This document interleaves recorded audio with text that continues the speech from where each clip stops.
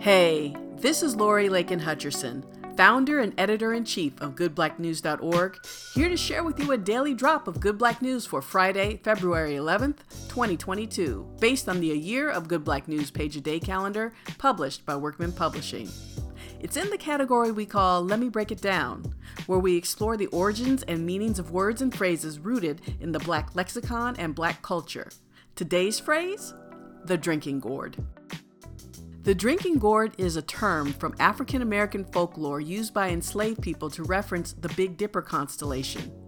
Thus, instructions along the Underground Railroad to follow the drinking gourd meant to follow the North Star as a guide on the path to freedom. The term also referred to the hollowed-out gourd used by enslaved people and indentured workers to hold drinking water. The folk song Follow the Drinking Gourd was first published in 1928 and has been sung and recorded over the decades.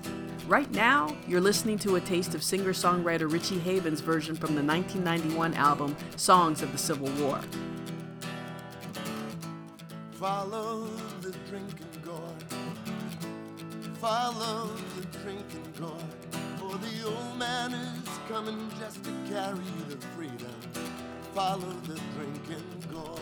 Several children's stories also employ the phrase in its lore, such as Jeanette Winter's 1992 illustrated book, Follow the Drinking Gourd, and the 1993 Morgan Freeman narrated and Taj Mahal scored half-hour visual audiobook illustrated by Yvonne Buchanan, also titled Follow the Drinking Gourd, which is currently available on YouTube.